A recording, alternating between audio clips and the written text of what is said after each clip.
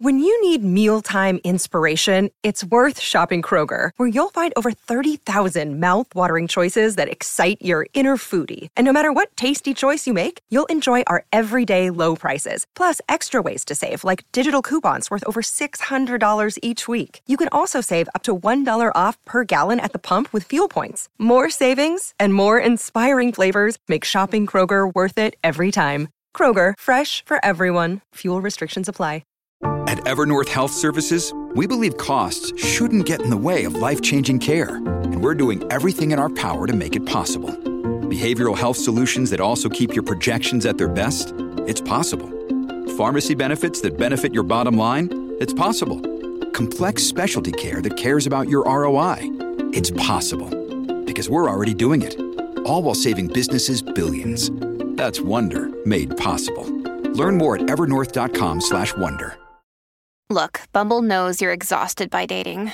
All the, must not take yourself too seriously, and 6'1" since that matters, and what do I even say other than, hey? Well, that's why they're introducing an all-new Bumble, with exciting features to make compatibility easier, starting the chat better, and dating safer. They've changed, so you don't have to. Download the new Bumble now. Welcome to the New Books Network. Hi, everyone. Welcome to your podcast, New Books in Economic and Business History. I'm your host, Javier Mejia from Stanford University. And today I have the great pleasure to be with Dan Slater and Joe Wong.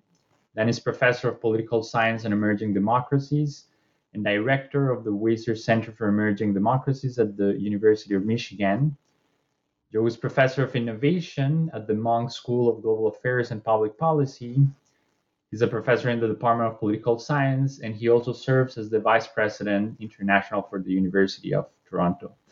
I'm very happy to be with the two of you. How are you, Dan, Joe? Good. Doing well. Good. Thanks, Javier. Yeah. Thanks for having us. Let me start asking you about your lives and your careers. We're going to be talking about your new book. Your new book is called From Development to Democracy, The Transformations of Modern Asia. I had a great time reading it, but again, before that, I would like to hear more about your life. And let me start asking you, Dan, about you. Where are you from? How did you end up being interested in political science in Southeast Asia? I understand is your expertise. How did that happen to be? That's a good question. So I spent a lot of my youth in California. And, so I've always sort of been kind of drawn to the Pacific and to Asia. And so when I was an undergrad and started getting interested in kind of international politics, international political economy, it was the 1990s and Asia was booming. So it seemed like where, if you were interested in questions of economic development, it was the place that people were studying. And actually, my mom was a Berkeley political science undergraduate. So I get that from my mom's side of the family. What about you, Joe? What's your story? Well, I grew up in Toronto, Canada, and I think for me, my interest in East Asian politics really solidified in the wake of the June 4th Tiananmen demonstrations and then the crackdown. And I recall, I was in high school at the time, and I recall some of the dissidents who were able to make their way out of China were actually speaking at our local university, the University of Toronto, which may have been the first time I'd actually ever stepped foot on a university campus, actually. But I went to it, and I was riveted. And it was something that obviously had a huge impact on me. And soon thereafter, when I started college, I went to McGill University in Montreal for my undergrad before I went to the U.S. for my PhD. And at McGill, I started studying political science and also did a lot of courses in East Asian society, Chinese literature, Chinese drama, and so forth. And so developed a deep interest in Northeast Asia. And so when I started my PhD soon after in 1995 at the University of Wisconsin at Madison, I'd originally gone thinking I was going to study Chinese politics, which was a real emerging field at the time. But equally emerging at the time was the study of rapidly industrializing economies and countries in the region, places like Taiwan and South Korea, inspired by a lot of earlier work on Japan and its post-war economic and political miracles. And so I quickly became occupied with that part of the region and ended up writing a doctoral thesis comparing Taiwan and South Korea. So that's kind of how I got into that part of the world. Yeah, it's like we kind of have both. I was going to say both similar but also opposite trajectories, in the sense that, like, I too, for me, it was kind of witnessing I was in Malaysia in 1998 when the big protest movement emerged there and the big crackdown there, and that's a big part of why I wound up looking at questions of democracy and authoritarianism. But before that was really what I was looking at, political economy. So it's kind of interesting that these the way, I think for Joe and I, we wound up really being drawn to both of those topics in the Southeast Asia and Northeast Asia, but not necessarily in the same sequence. Yeah, you got to remember too, right? Sorry, Javi. I mean, but like back in the 90s, the literature on the developmental state, I think starting with people like Theda Skocpol bringing the state back in, Alice Amsden looking at South Korea, Robert Wade in Taiwan, and of course Peter Evans's work on embedded autonomy and Steph Haggard. I mean, it was a huge literature. And at the time as well, you recall there was the Hopkins series on democracy, right? And there was it seemed like there was constant stream of great work being done on democratization in both Northeast and Southeast Asia during the 1990s, when both Dan and I were in grad school. And so, I felt like this was a great opportunity to be contributing to that really emergent literature at the time.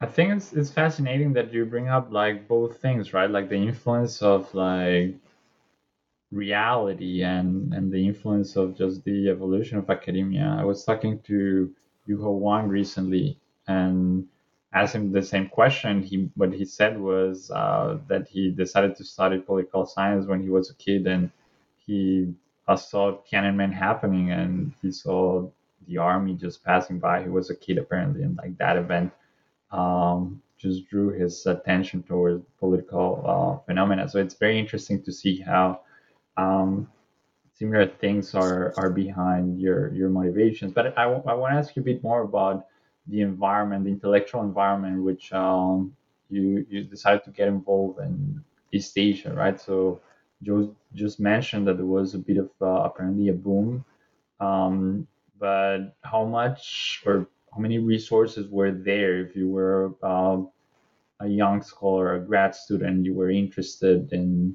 East Asia back then? Well, for me, you really had to go into the field, and this was an extraordinary opportunity for that generation of scholars who were being trained at the time, because we were being trained in both increasingly quantitative methods, and so we were drawn to the sorts of data that were available, or, as was the case, not available, and so we had to actually spend time in the field. We actually had to live in the places that we were doing research in, and so for me, it meant in terms of scholarly resources, it meant being in Taiwan for almost a year, and then being in South Korea for another half year or so, and the resources that were available to us in terms of research resources were really there on the ground. And so spent a lot of time going through the archives, spent a lot of time at the national libraries looking through earlier doctoral thesis and so forth, master's thesis as well, to get some good data, and interviewing lots of people in both places for my doctoral thesis anyway. So it was a time where I think the region was just exploding in terms of interest, but the literature was still pretty in its infancy, and so you really had to be there, and you really had to spend time there. And I know Dan is well traveled as well, and brings to his work a real kind of ethnographic instinct too, which I think is reflective of the time he spent in the field. Yeah, So Javier, so you asked about resources. So I definitely feel like I have to make a plug for public institutions because, for me, I went to the University of Wisconsin as an undergraduate, the same place Joe went as for his PhD. And if I hadn't gone to Wisconsin, I don't think I would have had the opportunity to study Indonesian language. Then I actually did so in my master's program as well at the University of Washington. So the nice thing for me was by the time I got to my PhD program, in Emory in 1999, I'd already, had been taking Indonesian for quite some time, and I'd had a Fulbright fellowship, another form of public funding. So I got to spend 1998 in Malaysia on a Fulbright fellowship. So by the time, I got to encounter these questions in political science and these methods, like, well, do you want to use quantitative methods? Like, how do you want to approach these things?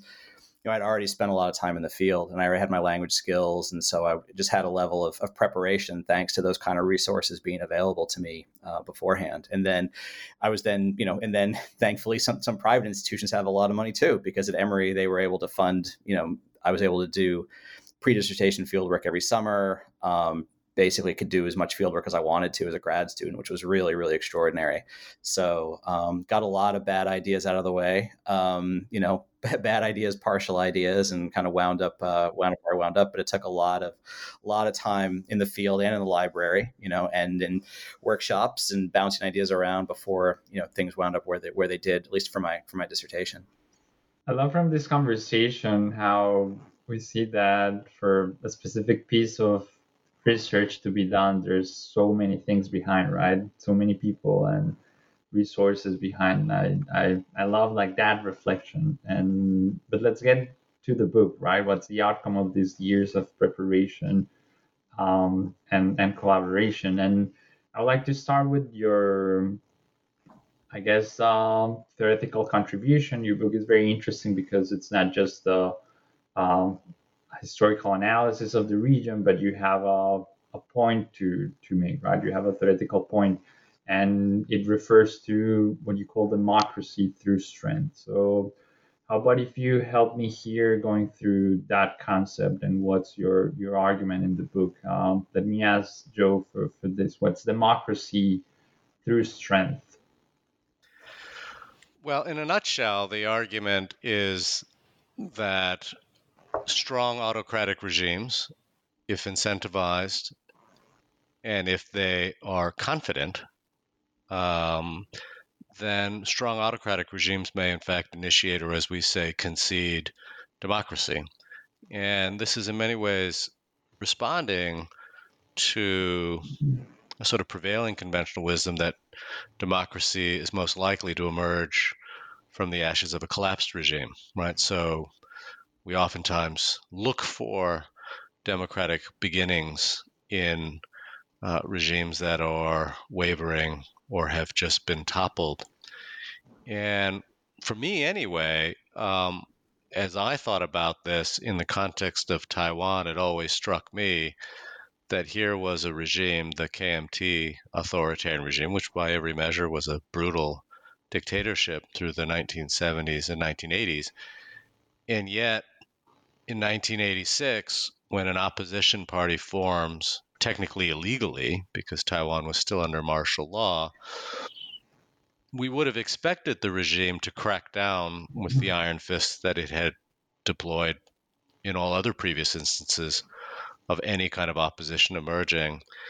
And what we actually see in 1986 is the ruling party, the KMT, allowing the formation of the DPP, and in fact lifting martial law a year later, and then setting into motion the wheels for a stable democratic transition. In other words, this was a democracy which has proven to be robust and stable, where we see regular turnovers of power. I mean, we're all the measures of a resilient and enduring democracy ought to be. Here's a democracy that emerged not from a regime that collapsed, but actually a regime that was really strong. And I thought about that for a long time. In fact, in 2006, Ed Friedman, who was my professor at Wisconsin and Dan's professor when he was an undergrad, and to whom we dedicate this book, he and I tossed around this idea of democracy and dominant party systems, this notion of learning to lose. And, I hadn't really thought about it at the time, but what we were interested in was stable democracies in which there is a dominant ruling party, and what happens when that dominant ruling party loses for the first time. But what we were actually really getting at, or I think what had set into motion my own mind, was here was a democracy in which the dominant democratic elected party, ruling party, was in fact the former authoritarian party. And as I say, this was something that was just kind of running through my mind. And then I met Dan, and he had just written a terrific paper on strong state democratization in Southeast Asia, and which I read, of course. And we had an opportunity to meet, and that's when we started putting some of these ideas together. So that's how I arrived at it. Dan, I'm actually, I've never asked you how you arrived at how you started thinking about similar things. Well, I think for me, I guess where we kind of came together was just me thinking about Singapore and Malaysia. And in the first book that I wrote, basically I tried to explain why Singapore and Malaysia were such durable authoritarian regimes. But basically what my first book did was explain why those regimes had the capacity to stay authoritarian and avoid reform. But that didn't really speak to the question of their incentives. And it just sort of seemed to me as I was in Singapore that, yes, I mean, you can't just overthrow the PAP, but that doesn't mean the PAP is not going to decide that it's going to rule in a new direction. And I think what really struck me was, you don't have to come up with some wild counterfactuals about, well, what would happen if these strong states in Southeast Asia democratized? Just look at Northeast Asia. I mean, why wouldn't, if Singapore and Malaysia did what Taiwan and Korea did and what Japan did, and just basically, conservative dominant parties opening up and holding elections, they're going to win them and they're going to stay in power and things aren't going to get destabilized. So that was sort of the point that I was making in the paper that Joe referenced. And then that became a natural way to then think about, okay, well, then why did they do this? Why have Malaysia and Singapore not done this? Why did Taiwan and South Korea do it? And then we brought Indonesia into the conversation where, again, I mean, we look at Indonesia and we tend to see it through the lenses of, again, democracy means a dictator collapses. As a dictatorship gets weaker, it gets closer to democracy. Like, that's the way we think about these things, right? Like, is the regime going to collapse? Is the regime going to collapse? How often do we hear these things, right? But I think what we find in these, developing countries of Asia, these rapidly developing countries in Asia, is that when the regimes get weaker, they don't collapse. When they get weaker, they solve their internal problems. They use force as necessary to stay in power, and they only seem willing to countenance reform when they're pretty unified and pretty confident that things will go well. So I think the biggest, you asked about the theory, I think the most fundamental theoretical corrective here from our minds is that, probably the most important book of the millennium so far on democratization, or the most influential one, was by Acemoglu and Robinson, right? And they say, revolutionary threat is the key. Like, you get democracy when you have a revolutionary threat. And we are saying that in at least the part of the world we look at, it's exactly wrong, in the sense that it's not the threat of revolution, it's the expectations of stability that will actually, lead these regimes to open up the process. It's not that they have little choice, it's that they face little risk. And so these ideas aren't totally missing from the literature, but no other work, I think, has gone so far as to say that not just the regimes will liberalize, and not just that they will negotiate their exit from power, but they will actually, full on democratize, more than liberalize, but not necessarily exit power. They can stay in power by winning these elections and do so while remaining unified. They don't have to splinter. They don't have to be weakened. They can be in a very strong position and do this. And they've really thrived after doing so. So hopefully the idea is that other authoritarian regimes can look at this and say that, when you're doing well and when you're, at your height of popularity and when you have a strong track record and when you're unified, that's a good time to try to open up the process. Because if you wait and you try to open up the process when you're weaker, you're more fragmented, the opposition is more motivated by the repression you've been using, things are going to tend to go a lot worse. And so, not just for the incumbent regime, but that these relatively stable democratic transitions were also not disruptive to their developmental trajectories, right? So an argument can be made that democracy through strength, as a stable way of democratizing, avoiding the kind of rockiness that we might see in other transitioning regimes, that actually creates the conditions in which we see continued prosperity and continued development. And, Dan and I have written a chapter that appeared in a book edited by Jamie Loxton and Scott Mainwaring, in which we talk about the ways in which these successor parties, then these incumbent authoritarian turned democratic successor parties continue to steer these political economies in relatively prosperous ways, and in some cases even fostering more inclusive and more stable economic growth over time. So as we go to great lengths to say in the book, it's a book about democratic transition, but it's also a book about development, and the development that precedes and the development that can continue after democratic transition has occurred. Yeah, and I think I want to ask you. I just one quick thing on development, Javier, just to kind of come sure this is sort of a big theme of your podcast, is that, I think we just reject the idea that regime type explains development. The idea that, well, look at Asia, authoritarianism led to development. Democracies can have terrible developmental records. Authoritarian regimes can have good ones or terrible ones. And it's really about the state institutions, the party institutions that kind of oversee, economic development. And the point is, you democratize the party doesn't go away. The state doesn't go away. And so the same party and state that have overseen rapid, successful economic development can keep doing so under democracy as well. Yeah, so I'm pretty curious actually about that part of your book, and I would like to hear more about your perspective on the development, the role of the political system, generally speaking. But before that, I would like to ask you, why do you think that our conventional view on democratization is the one that departs from collapse? Because that surprised me a bit as someone outside from the literature, that what you said had made a lot of sense. It was pretty logical, and it was based on pretty important historical events, but it was probably the first time that I had heard of it. And is it because this type of transitions to democracy are a more recent phenomenon, or is it because the discipline is to focus on the European experience and that seemed to just happen to be different? Or how do you think about this? Yeah, I think the Eurocentrism is a big part of it. I think that the literature that Joe is referencing, like the Hopkins series and all this literature on democratization, what people call transitology, all this look at transitions, third wave of democracy starts in 1974. So you have all this work in the 80s and 90s, and it's just overwhelmingly focused on Latin America and Eastern Europe and Southern Europe.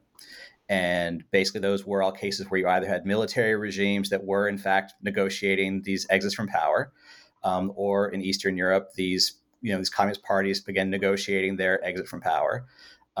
Regimes splitting in, places like, Portugal, places, throughout Latin America. So these were just the cases they had. And what was happening in Asia, people just weren't looking. And it happened a little bit later. So I think that by the time this transitions literature had gotten really gotten going, if or even think about it in Latin America, if Mexico had democratized the way it did before, say, Brazil did the way it did, I think the literature would look very different, because Mexico democratized very much the kind of way that we talk about. The PRI sort of opened things up, expecting to keep doing well, and they did keep doing well. Independent Election Commission, all that through the 1990s. And so they were able to democratize without conceding defeat. But by the time that happens, first of all, it's gradual. And there's a literature on things like pacts, so again, but a pact is different from what we're talking about. A pact is one in which the government sits down with the opposition, says, okay, let's make a deal. And basically they hand over power, but they get certain safeguards in place. These are regimes that don't negotiate it, and they don't hand over power. They do these things on their own terms, and they can keep winning elections. And again, we might think temperamentally well, that's not democracy, but look at Taiwan, look at South Korea. These are, we're not saying it's always the best way for democracy to strengthen, but it certainly is one viable path. And I think, especially in an age when, there's so much pessimism about democracy in the world, that finding more paths is, that at least sometimes could work out. Those are worth thinking more about and worth understanding the conditions that make them possible. So look at a place like China right now. It's not just a question of, will the regime collapse? Will the regime collapse? Will the regime collapse? Ask, will the regime reform? Under what conditions will the regime say, you know what, there are problems we face that we might be able to solve with certain kinds of reforms that make the system less centralized, less personalized, less monopolized by one ruling group. Other places have solved problems that way. China could too. I also think, going back to the 90s when we first started thinking about this and the sort of the genealogy of the literature, the other big event, of course, was the collapse of the Soviet Union, which shaped a lot of our thinking about maybe not democratic transition, but certainly the prospects of political reform. And so, at that particular moment, I think that there was a real, political transitions was within the specter of this really spectacular collapse. And indeed, our colleagues in China will often refer to the Soviet collapse and as an example of why democracy and democratic transition is something that's not desired because what we saw there was the essential obsolescence of what became the obsolescence of the former Communist Party of the Soviet Union. Now, that being said, there are terrific scholars like Stanford's very own Anna G.B., who's written extensively on different pathways of democratic transition and democratization and the ways in which the usable past of an incumbent regime or the remnants of an incumbent regime can be usefully deployed in order to create more stable democratic transitions.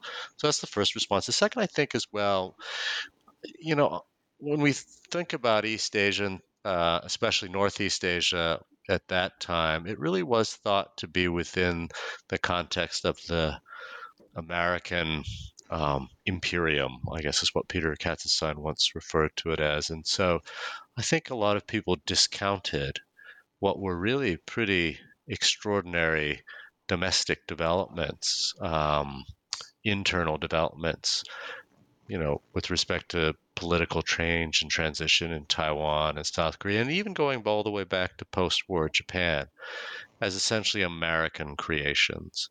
And that these cases, to the extent that they had anything interesting to offer, were really reducible to examples of democratic transition through external imposition and external pressure. And Dan and I recognize, of course, in the book, and when you read it, I think there are really pretty rich empirical sections that describe the way in which American influence was important, but determinative to the point where there's no need to theorize this, we dismiss entirely. There are lots of things going on within these cases that warrant theorizing. So if you look, for instance, we begin the book with the case of post-war Japan. And that was a very conscious decision because actually, as we very clearly state, it's not exactly our best case of democracy through strength. That would be Taiwan. That's the second empirical chapter. But we begin with Japan in part to, take a hard case, and a hard case in the sense that Japan's democracy is understood to really be an externally imposed political project. And what we argue actually is that notwithstanding obviously a very omnipresent occupation and so forth, that conservatives within Japan and a conservative political elite within Japan and a party structure that had actually predated the World War and emerged under the period of Taisho democracy in the 20s and 30s, the institutional legacies of those, plus the passing through of Japanese conservatives, actually made this an interesting case of democracy through strength, where conservatives found that democracy was actually incentive compatible. It made sense for them. It actually served their interests. And so while, of course, the American presence was extremely important, and we don't want to discount that at all, but there was also a real incentive alignment for Japanese conservatives to essentially embrace democracy as a way not of conceding power, but frankly as a way of them preserving their hold on power.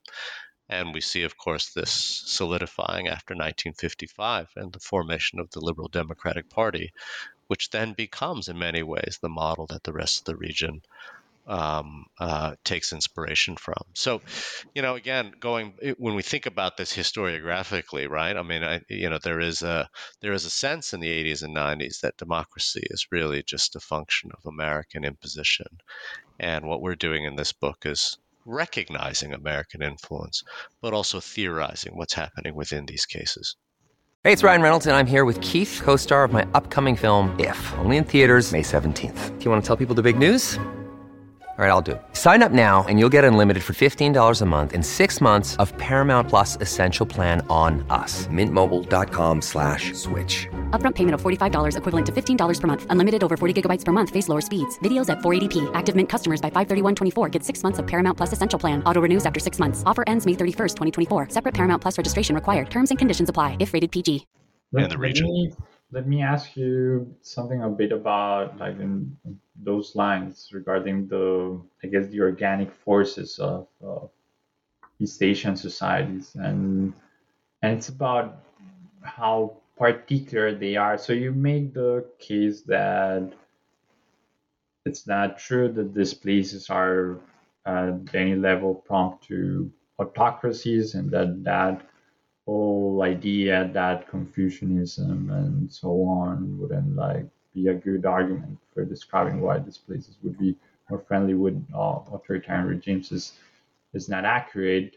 But is there something about East Asia that make these societies more prompt to this type of transitions to democracy?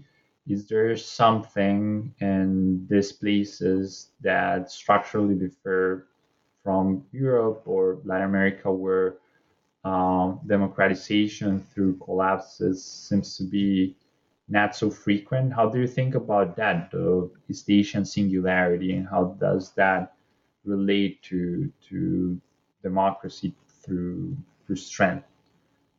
Yeah, I mean, East Asia is singular. I mean, it's one thing that we talked a lot about was, because people say, well, what's your external validity, and you should talk about again, I mentioned Mexico and Ghana and Spain. People people raise these other examples, but I do think that what this region we call developmental Asia, I do think its experience is singular, and I think that the vital point is that what really defines the region is this obsession with economic development. And I think that anything that tries to explain these kind of big, shifts in regime types, or understand why that we see the unevenness we do, why, we see some places democratize, others don't. The story has to start from development. And these are governments, and these are conservative elites with a lot of power and a lot of state strength behind them, who simply are not going to do anything in terms of the political regime if it's going to disrupt development. And I think that's why when, these places if they've been on the verge of collapse, or, if you look at, Korea in 1960, or you look at Thailand in 1973, or, these are times when, these regimes did kind of collapse. They were really weak authoritarian regimes, and it gets reversed. The military comes back, and then they try to no, let's actually strengthen the political system and then democratize from that position, because that will be better for economic development. So I think just the level of obsessiveness with development in this region does make it singular, in such a way that democracy through weakness becomes more unacceptable. And as the title of the book suggests, the sequence is really vital. None of these places, with 12 cases, none of these places said, oh, let's try democracy, see how that works for development. These are 12 cases that all, said the first thing we got to do is economically develop. And then down the road, we might deal with these dilemmas over, well, do you democratize? Do you not? But development comes first. Unlike, say, India, where, again, you start with democracy and then let's see how it goes for development. So I do think the book is half about economic development, and any book about this set of cases, I think, almost has to be, just because of just how unbelievably important it is to the political and the economic elites in these settings, who just have a lot of power to drive things the way that they want to.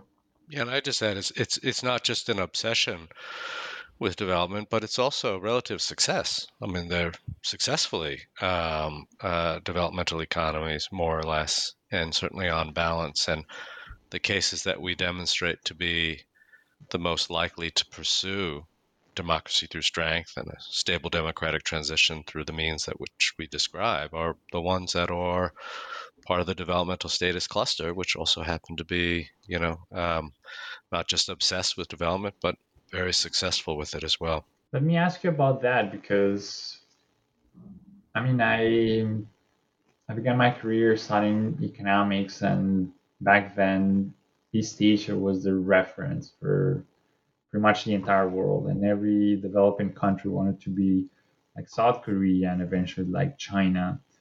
And I had the impression that governments had actually embraced those ideals fairly closely, but they were not as successful. And I'm thinking about places like Latin America and I guess sub-Saharan Africa. What what was the case? What were the political conditions in these places when these developmental endeavors um, were happening that allowed this to happen? And of course, I don't expect you to give me a pretty profound argument on development, but I would like to know what was the view of governments during this period? How did they have doubts that the specific development model, because it's also a certain type of development model, right? Like one based on capital and so on. Were there doubts and among these elites? Were some disputes around this? What was happening from a political perspective that made these models of development successful eventually? Mm-hmm. Well, I'll take a start, and again, this is a question that has been the subject of a good many books and articles and World Bank reports and so forth. But at the core, what you have are strong and capable institutions, and a central variable in our story and our theory as well is strong and capable political parties that are organizationally coherent, ideally national in scope and so forth. I think one of the things when you look at the developmental statist cluster, which is one of the four clusters that we focus on, you see early on land reform that essentially breaks the landlord class. It provides for the state apparatus more autonomy and fewer constraints on its ability to lead industrial transformation and so forth. And so, I think really it comes down to the kinds of institutions and the strong institutions that are in place. These are also the most successful economies, and we're quite clear about this, are market regarding economies as well, right? Economies that are trading economies that are open to foreign investment, foreign direct investment, and so on. And so, again, the developmental status cluster, which is, our most paradigmatic example of development and democracy, are ones that were all, that all embraced market regarding economic policies. Even though they ran very strategic industrial policies, they were market regarding economies as well. Yeah, and I think that I would really put a lot of emphasis on the geopolitical competition. I think it's a very, very big part of it. And so again, that kind of that motivation is there. But then I think it's really a regional effect. I mean, we really make the case that this is a region of 12 countries that, transcends Northeast and Southeast Asia, where there's all this kind of shared sort of mentality and sort of vision of how to develop. And it really, really begins with Japan. It begins with the Meiji Restoration. It begins with Japan becoming the first kind of developmental state outside the European world. And driven for reasons like European economic development, also driven by geopolitical competition, to a large degree. But the key point here is that with Japan taking the lead, and then with certainly relying on American markets as well, and just like export-led growth, there's just a lot of money. There's a lot of investment. And what's really kind of amazing to me is that the real laggards in the region, so the latecomers to developmental Asia, whether we're talking about Cambodia or Myanmar or even China, it's really not that hard, right? If you just kind of open things up, And if you sort of allow for investment and you make the political commitment to kind of tap into this Asian, wildfire of economic development, to be frank, that you're going to grow fast, and that's, you don't have that option in Latin America or Sub-Saharan Africa. It's just, you're in a different region. You're not in a region that is booming and where just insane from a historical perspective and a comparative perspective, just levels of investment, levels of trade, levels of, interdependence. So just, it's such a hothouse, which, kind of arises from this confluence, as we say, of on the one hand, it's the Meiji Restoration, it's what Japan does, but it's also, Britain coming and with kind of open door policy, forcing these economies open, and sort of, there's the developmental Britannia cluster and, Hong Kong, Singapore, and Malaysia. So this kind of the way that the U.S. and Japan and Britain kind of combine to, through a lot of force, but create this, this region of just remarkable economic development, which China then comes too late. And that's a big corrective we want to offer in the book, is that people tend to look at Asia and they think, okay, so it's Sinocentric, like starts with China, go for China and react. And it's just not. It just isn't. China is not the leader of developmental Asia. It's a latecomer to developmental Asia, and it could become a leader eventually. But it was very late to the game, and is largely tried to develop in again, it's a different cluster. There are different institutions. There's a developmental socialist variant of this, so it's not like it's just replicating what Japan did by any stretch. But it's really important to realize that it came to the game late. And one reason China has been able to boom is because China is where China is. You do the exact same economic policies in, a different region, it's not going to generate that kind of growth. And China's benefited from being part of just an amazing neighborhood, right? Like, it's got just amazing neighbors. And when you look at the early stages of foreign direct investment into China after the late 1970s, the largest investors were East Asian investors. Taiwan via Hong Kong, Japan, and so forth. And so, China's a latecomer here, certainly not the lead, and certainly not the leader in the lead goose and the flying goose formulation that people have talked, or flying geese formulation people have talked about as a way of structuring the region and so forth. It very much is a latecomer that's benefited from an extraordinary neighborhood. Let me ask you about that, because we've been talking about the particularities of the region as a whole, but there's plenty of heterogeneity, and you think about this carefully through this idea of clusters. Why don't you tell me a bit more about what these clusters make reference to and how we should understand a bit this heterogeneity within the region? And let me probably ask you, Dan, to begin with this. Sure. So just be very descriptive with it for starters. So the argument is that there's a region we call developmental Asia, which has enough shared features to be considered a region, but that these 12 cases in Northeast and Southeast Asia, we divide into 4 different clusters. And so they're different developmental clusters. They've had different kind of varieties of economic growth, economic development strategies, and vitally, they've been grounded in different kinds of political organizations. So different kinds of political organizations that have presided over these booms. So you have the developmental status cluster, which is Japan, South Korea, and Taiwan. And here again, Joe talked about the land reform, talked about some very strong bureaucracies, that have presided over these booms. Then you have the developmental Britannia cluster, Hong Kong, Singapore, and Malaysia, much stronger legal institutions, more dependent on inward foreign direct investment than the developmental status cluster.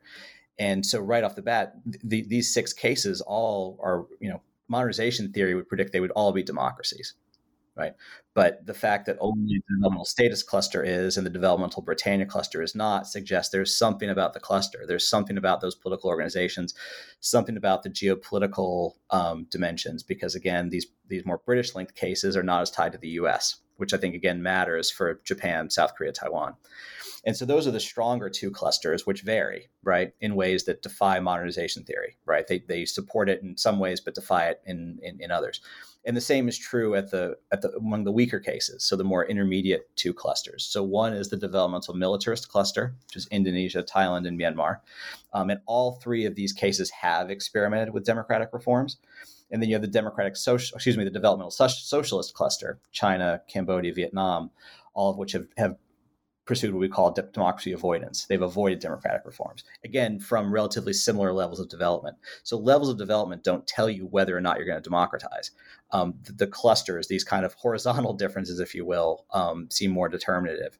And so, again, the simplest way to think about it is just what are the key organizations? The developmental militarist cluster, it's clearly the military, like the military plays a big role. The developmental socialist cluster, clearly it's these socialist parties playing a very, very big role, which differentiates it in a substantial way from these more bureaucracy-led and these more strong legal system institutions from the other two clusters. So there are really these four different sets. There's a nice parallelism in it in the sense there's like three of each that gives you the 12. And then the fact that 6 from 2 of the clusters have pursued these democratic experiments. Some of them have been reversed. Thailand and Myanmar have reversed them. And the other 6 have not, kind of just gives it just an interesting kind of structural setup and puzzle to the book.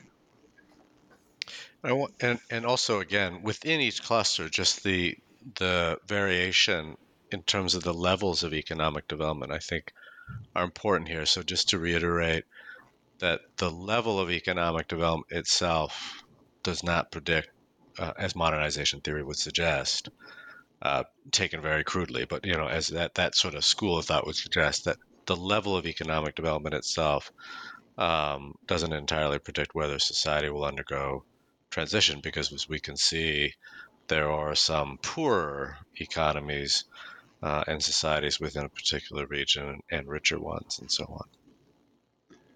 Let me bring one final topic that I want us to talk about, which is how current events are just happening and how they fit into your theory. And I want to ask you about the case of China and the recent events, which it's going like just a few weeks ago. It seemed that the regime was strengthening at every possible level, but just a week ago we started to see some protests, and then things were probably a bit less or more weak than what we thought. So it seems to be changing probably more rapidly than what probably you had in mind when you started writing about this.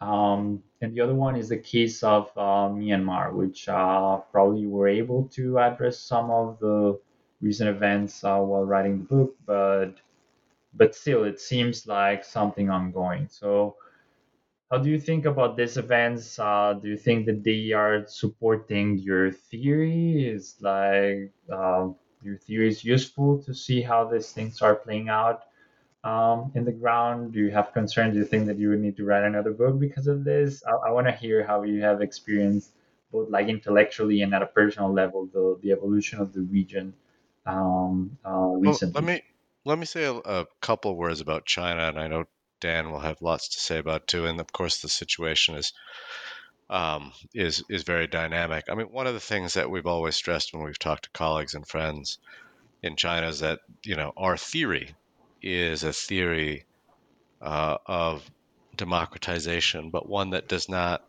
presuppose the collapse of the regime. And interestingly, this has meant then that our theory of democratic transition has been one that people inside China will listen to and take seriously, right? Because essentially the argument is that here is the Chinese Communist Party that has essentially overseen and engineered the most remarkable transformation in human history in terms of development, right? And so here is a regime that should have the confidence, both what we call victory confidence as well as stability confidence, to contemplate a democracy through strength kind of scenario. And but there's a little bit of a cautionary note to that as well, which is to say, if you wait too long, then things can become much less stable, and things can become much more disastrous. And so, when thinkers inside China look at the former Soviet Union, they will often say, as I noted before, that that's a perfect example of why an autocratic regime should not loosen its grip on power, because chaos ensues and the regime eventually collapses and the country falls apart, or in that case, the empire falls apart. And this is something that would be, of course, disastrous for Chinese officials. But what we say is that's actually not the right lesson that you should be taking from that. The lesson you should be taking from the case of the former Soviet Union is that this was an autocratic regime that waited too long. That when perestroika and glasnost are unleashed, it in turn unleashes and exposes the political ferment and rot that had been there for a long time, and the regime does explode. But what it's showing is that actually there is a best before date, that you ought to democratize from strength when you're strong, and therefore sooner rather than later. So in thinking about China today, one can make a reasonable argument, certainly to those who are willing to listen inside China, that you might want to think about the prospects of a democracy through strength scenario when the regime is strong and is popular and is seen as legitimate and is seen as having delivered economic development in China, having a credible track record, not unlike we saw with other autocratic regimes in the region that successfully democratized through strength. What it also means then is, and then I'll turn to Dan, is that when, as we think about democracy promotion, what it suggests is that there is a way in which we can have a conversation with Chinese leaders and Chinese activists and Chinese political thought leaders about the prospects of democracy without demonizing the regime.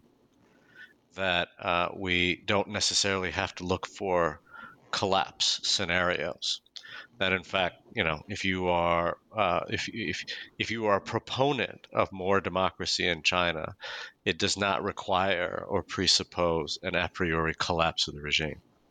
That you can actually talk about a democratic reform when the regime is in power, when it's strong, and when it should be confident. So it's a different kind of engagement that I think actually places less emphasis on demonizing the regime and actually engaging with the regime in a way that suggests to it that democracy may actually be the best for not only the regime, but for also China as a whole.